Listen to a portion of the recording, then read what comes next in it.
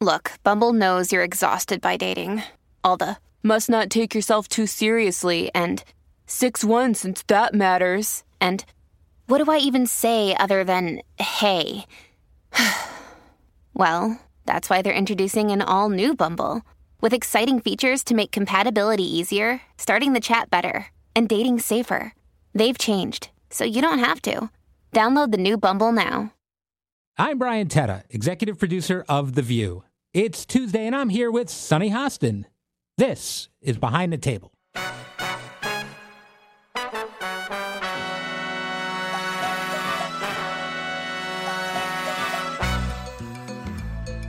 Hello there, Sunny. Hello, Brian. All right. I hear that I'm one of the nicer hosts to you, by the way. I don't fight with you. Yeah, or say you don't. Mean things. No, that's true. That's true. You don't really. Yeah. You're definitely one of the nicer ones to me. Yeah. Sarah's nice, but I just pick on Sarah, which is weird. So I don't know what that is. But yeah, Joy and Anna are a little feisty. Yeah, Ellis is also lovely to me. Yeah. That's okay. I think everyone brings their own specific flavor, and it keeps the variety going. And and I remember the shots taken at me, and then revenge is sweet.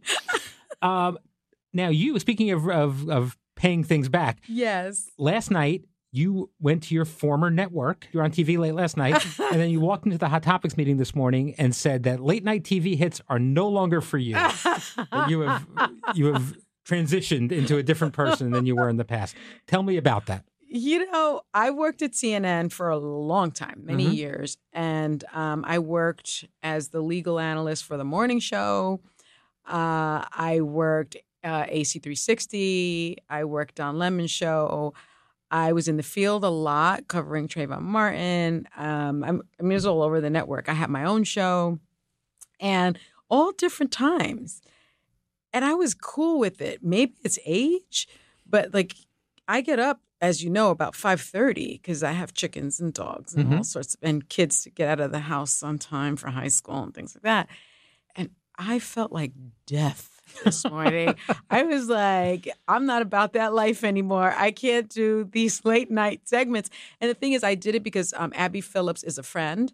And man, I felt every bit of my age this morning. Now, is Brian. it a different thing when you're out working versus out enjoying yourself? Because you do go out. I go out a lot. Yeah. No, I'm finding that if I go, like I went to the Knicks game on Monday. Right. It was great. I was dead Tuesday. I was dead. So I'm not sure. I have trouble with it too. For me, it's age. I don't know that it is for you, but for me, it's age. I drink a lot of coffee. It's become kind of a trademark for me now because none of it. Sarah does too, by the way. She does. That's why she talks so much during the Hot Topics meeting. You think that's why? It's like nonstop. No, it is nonstop. Yeah. I've never heard anything like that before. She's amped up early. I don't do any caffeine. All right. I'm high on life. I don't need any upper. You talk about you talk about Sarah in these meetings. I have to laugh because Joy has talked about you in the opposite way, where she says you turn into like Michael Corleone in the meeting, where you speak very deliberately and I do. Yes, we'll do that topic in a low voice and very menacing.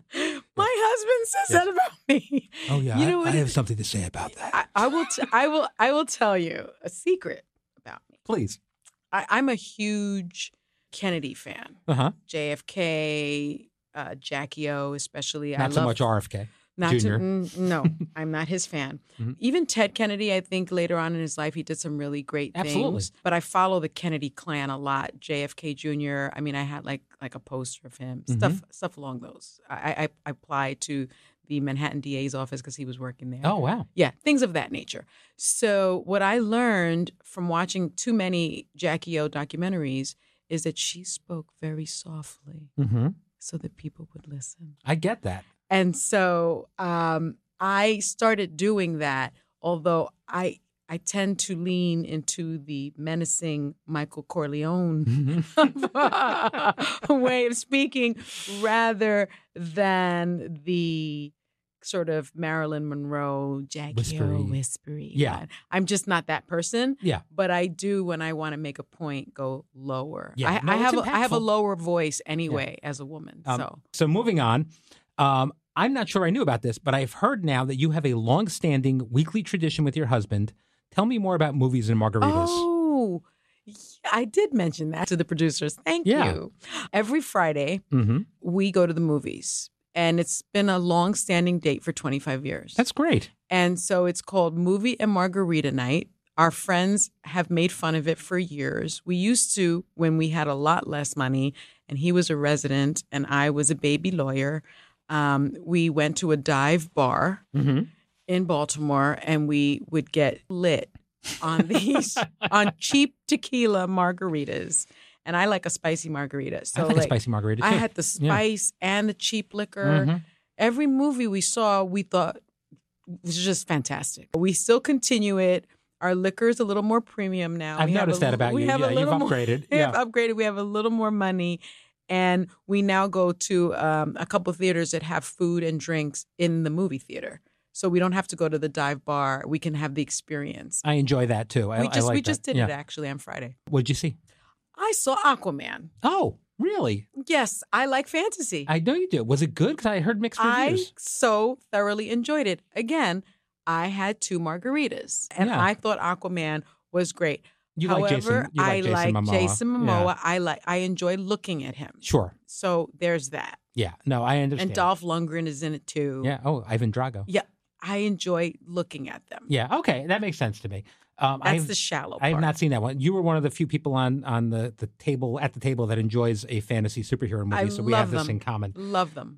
That one I skipped, but I will check it out. Yeah, for sure. I liked it a lot. All right. Well, I like movies and margaritas. That's a good tradition. Yeah, we do think it. That's 25 years. It's still going on. That's great. Can you imagine? I love it. Yeah. I love it. All right. Well, now speaking of your husband, you told me last week on the podcast that your husband encouraged you to stay away from our office trivia league because you would be too intense about it. Yes, he thought that I would offend coworkers and staff, and that I could end up at HR. Now, in the middle of the week, you ran out, in the middle of the competition, you ran out to let everyone know that you knew the answer, even though you weren't on a team. I knew all the answers. All right. So you're having regrets. I am having regrets, but you see the lack of impulse control. Yes. When it comes to trivia or games in general. Yes. I'm just a sore loser and a sore winner. Yeah. Right? That first clue. If somebody didn't get it, I might have said something like, that was dumb. Yeah. Like that's an endearing quality for a host.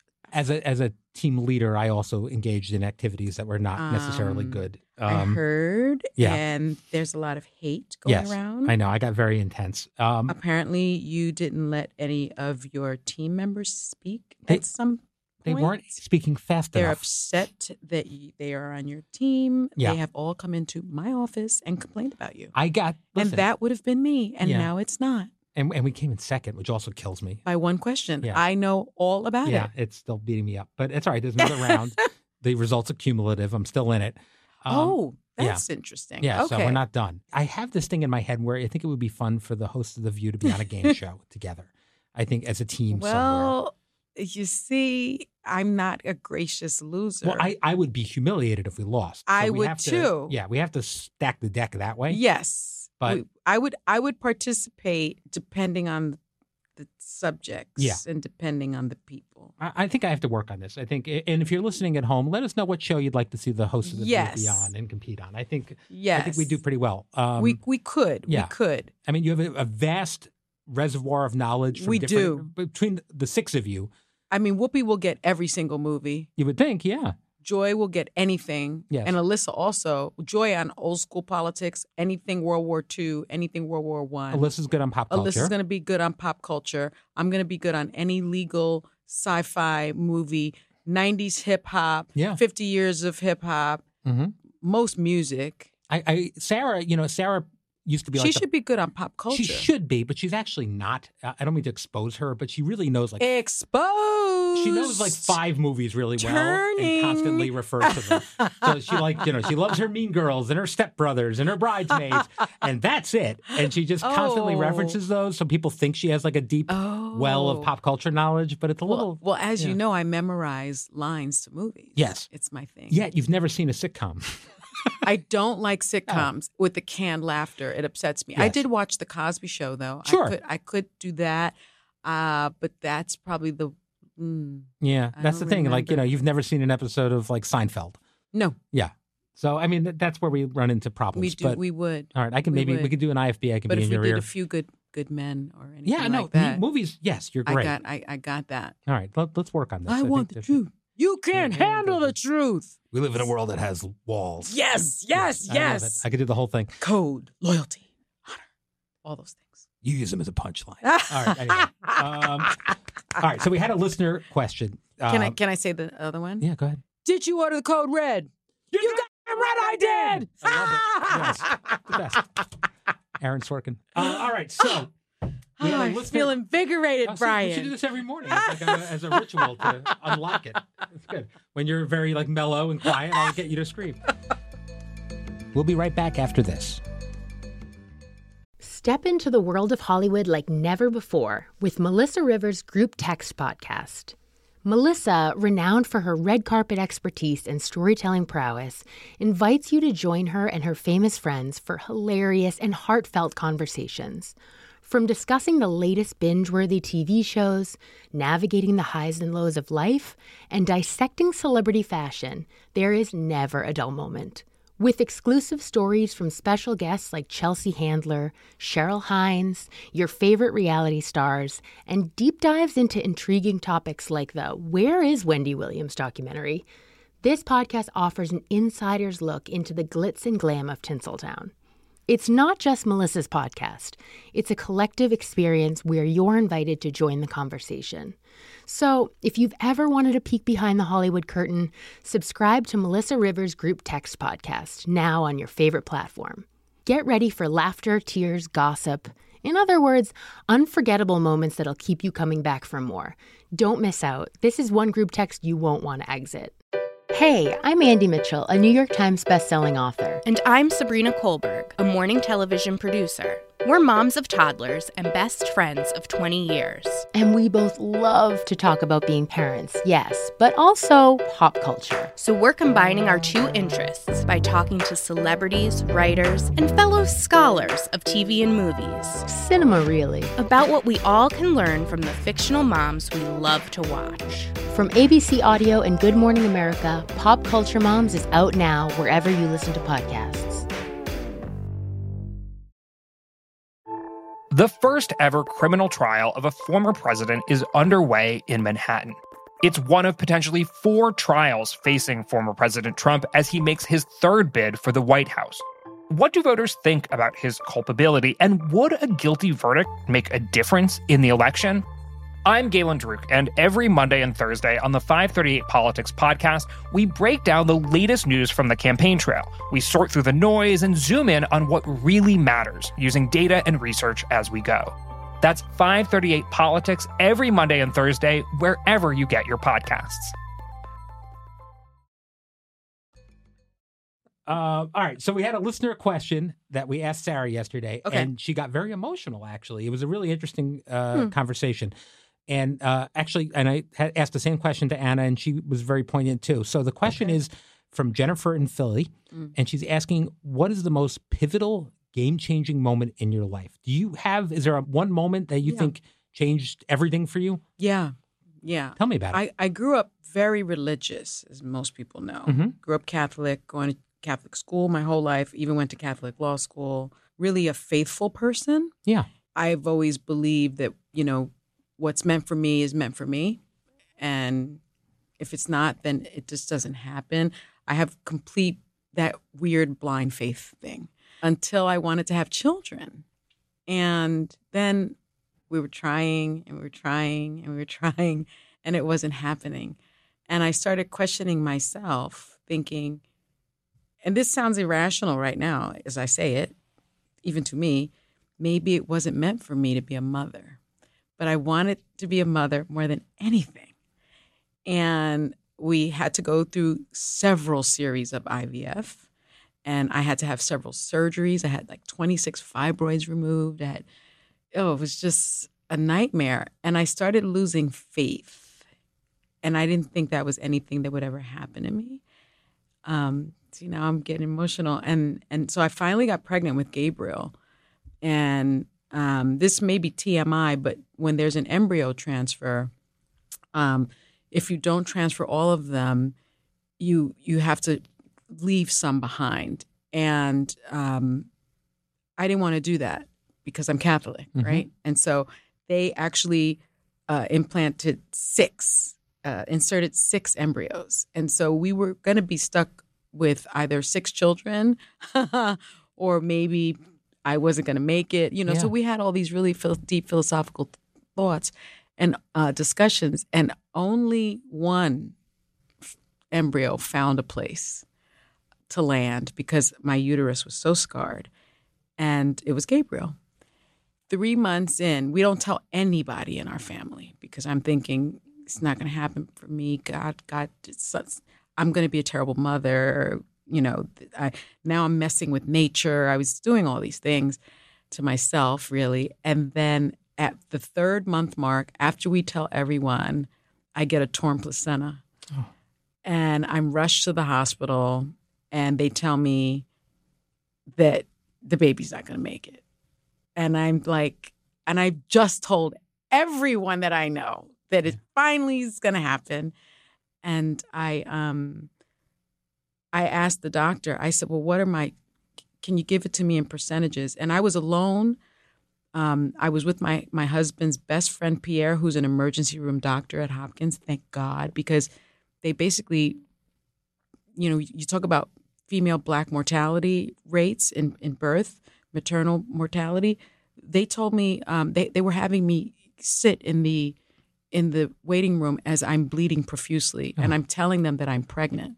And so thankfully, Pierre, who had privileges at that hospital, said, you will get her on a gurney, you will get her to an ultrasound, and you will get an OBGYN consult right now. And so I had an advocate with me. Thank God. Manny was in Delaware doing a fellowship. He made it from Delaware to Baltimore in under, I think, 45 minutes. I bet. So he came in, and I immediately felt better. And he said to the doctor, don't tell my wife this baby is not going to make it. You tell my wife and I what our chances are. And he said 25%. And I said, so 1 in 4 babies make it. He said, yes. I said, and what does one do to make that happen? And he said, it would be complete bed rest, including not being able to get up to go to the bathroom. You'd have a bedpan for the next 6 months. Mm-hmm. And that's what I did. Wow. But I fell into a deep depression. I can imagine. I gained 70 pounds because my Puerto Rican mother came over and kept on cooking because she said the chances of the baby making it, if the baby was premature but at least 5 pounds, the baby had a better chance. So I'm eating like a pig. And there was one, and she bought all these baby clothes. And I had a nervous breakdown, and I started crying, and I threw all the clothes at her. And I yelled at her, and I yelled that the baby was going to die. And she called Sister Anne, who was my spiritual consultant person. She's a wonderful nun who helped raise me. And she called and she said, you are one of the most faithful people I know. I cannot believe you are saying this. And she said, we are going to pray together. And we are going to pray him into existence. What is his name? And I said, his name is the angel Gabriel. And she said, let's pray. And we started praying. And Gabriel is in his 3rd year at Harvard. And they said, even if he was born, he would probably be born with developmental delays. And he just made the dean's list. Thank you very much. And is an athlete and is exceptional in many ways. Exceptional. Can I have tissue, please? Yeah, of course. Thank you. So I can't believe that I lost my faith in the moment when I needed it most. And someone heard my prayers. Yeah. And it seems like you didn't really lose your faith because with those odds, you did everything possible. I did. You didn't give in to... I didn't give in, no. But I can't believe that I'm not a depressive person. Sure. I have a party in my head at all times. And one of the reasons, and we did IVF again, Paloma, perfect pregnancy, no problem. I wanted to have a 3rd child. And the reason I don't have 3 children is because Manny said he could never see me go through that again. Yeah, I mean, the fact that you went back. Isn't that sad? It is sad, but it's such a happy ending, though, in general. I mean, well, I know. It is. My children are wonderful. They're my life. But I wanted more children. Like in a perfect world, I'd have 4 children. And he refused to put you through it. That's what he said. He said he couldn't see me like that ever again. I understand that. Yeah. I do. Yeah. And it's such a part of who you are. Being a mom is one of the first things that comes to mind when I think of you. It's my most important gig. Yeah. Yeah. And, Well, thank you for sharing. I think that's something that, I mean, I've had women in my life deal with this too. And it's hard. And people, and you've said this before, you've talked a little bit about it on the show, but we don't talk about it enough. It's hard. Infertility struggles affect so many people. And that's why I'm so sensitive, actually, when it comes up. Did you consider at all not trying for Paloma? No. So you were definitely, no matter, even though after going through that, you were determined. I wanted Gabriel to have someone else because I'm an only child. Right. And they're so close. It's so wonderful to see. They're only 3.5 years apart, but you would think that, that they were twins. I mean, she sleeps in his bed when he comes home from college. And when he's away, she sneaks into his room when she just needs him and talks to him on the phone all the time. So I wanted them to have each other, but I wanted more. But it was so difficult. I saw a picture of myself recently, and I don't even recognize myself. I mean, I look like I'm staring blankly, which is not me at all. Right. No, of course. Yeah, I was in a very deep depression. Oh, wow. Well, I'm so glad that you're willing to talk about it because I do think it'll really. I didn't think I was going to talk about it, but thank you so much for bringing that up, Brian. You know what? It's Jennifer and Philly that deserves all the blame and credit, but. Thank you, Jennifer and Philly. And with each of you, it's funny that each of you have those moments. That each of you have something.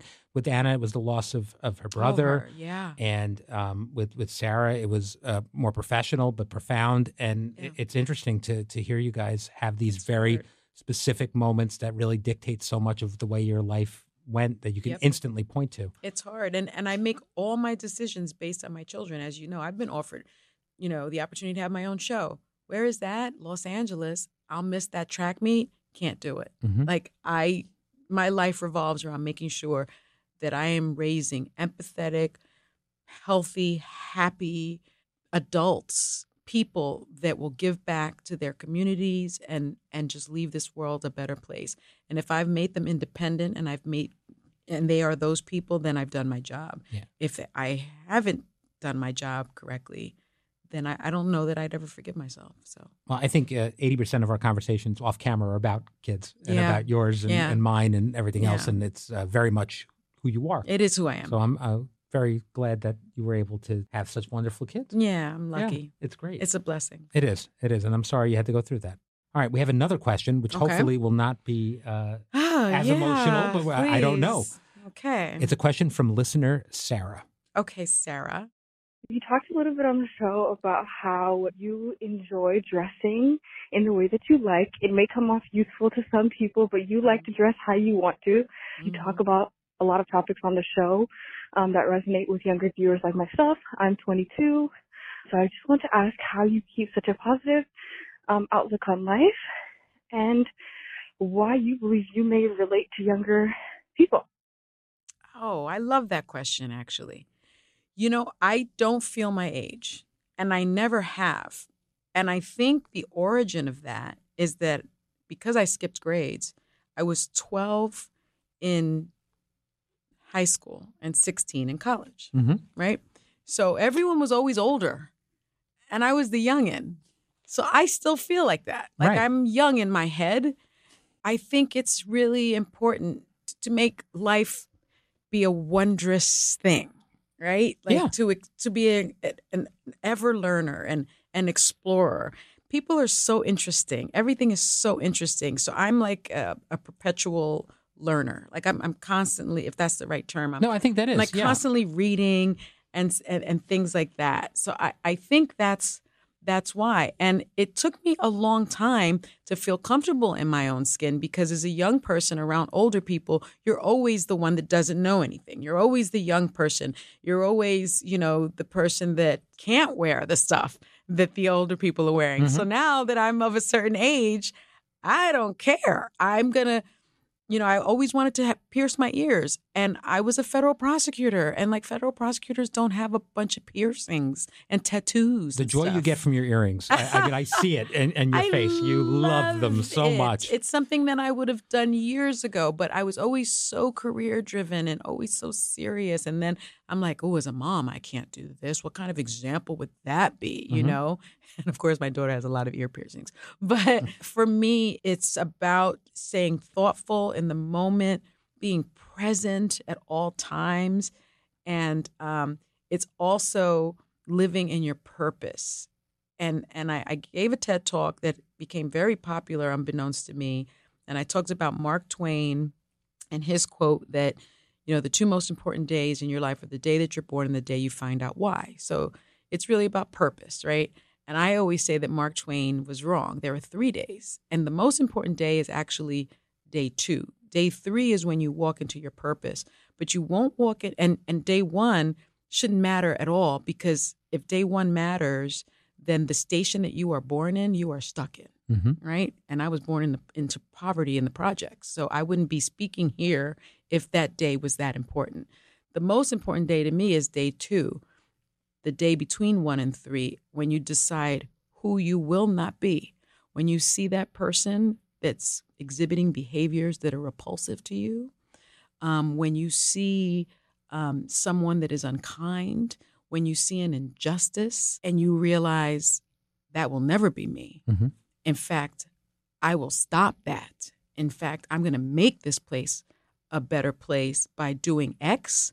That's the most important day.